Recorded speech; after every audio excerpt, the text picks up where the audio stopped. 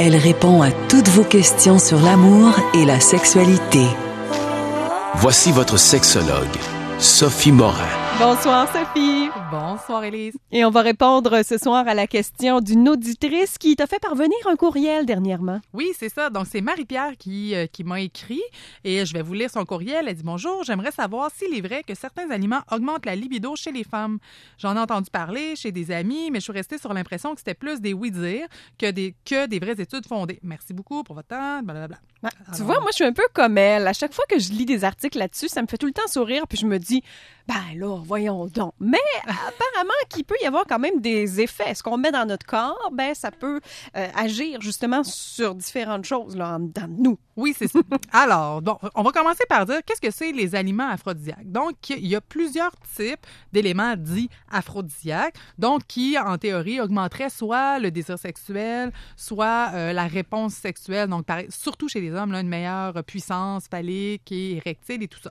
Donc, il y a plusieurs produits, là, j'en ferai pas la liste, il y a des textes et des textes et des textes sur Internet à ce sujet-là. Mais il y a des aliments qui pourraient avoir un impact sur certaines hormones dans le corps.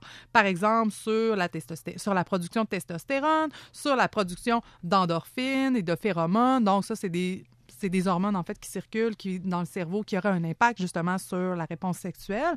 Et il y a même des aliments qui auraient un impact, par exemple, sur ce qu'on dit, sur la glaire cervicale, c'est-à-dire sur la glaire. En fait, la glaire cervicale, c'est l'espèce de substance qui est produite par le col de l'utérus de la femme, donc la quantité là, qui contribue un peu à la lubrification vaginale.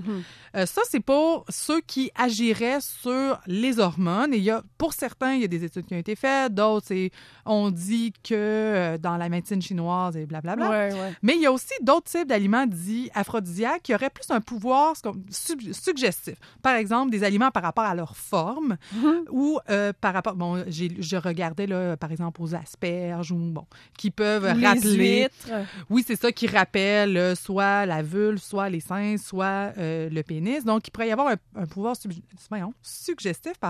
Il y en a certains que c'est par rapport aux odeurs, donc les fameuses phéromones, donc ce qui serait invisible à l'œil nu et qu'au niveau de notre instinct, on sentirait les phéromones. Les compagnies de shampoing et de parfums en mettent allègrement dans leur parfum, justement pour attiser les phéromones. Et aussi par rapport aux textures ou au goût, tu nommais les huîtres, là, les huîtres rentrent presque dans les trois, donc toute la texture qui pourrait soit être aphrodisiaque ou ne pas l'être. Est-ce que ça fonctionne vraiment? Est-ce qu'on peut se fier là-dessus à 100%?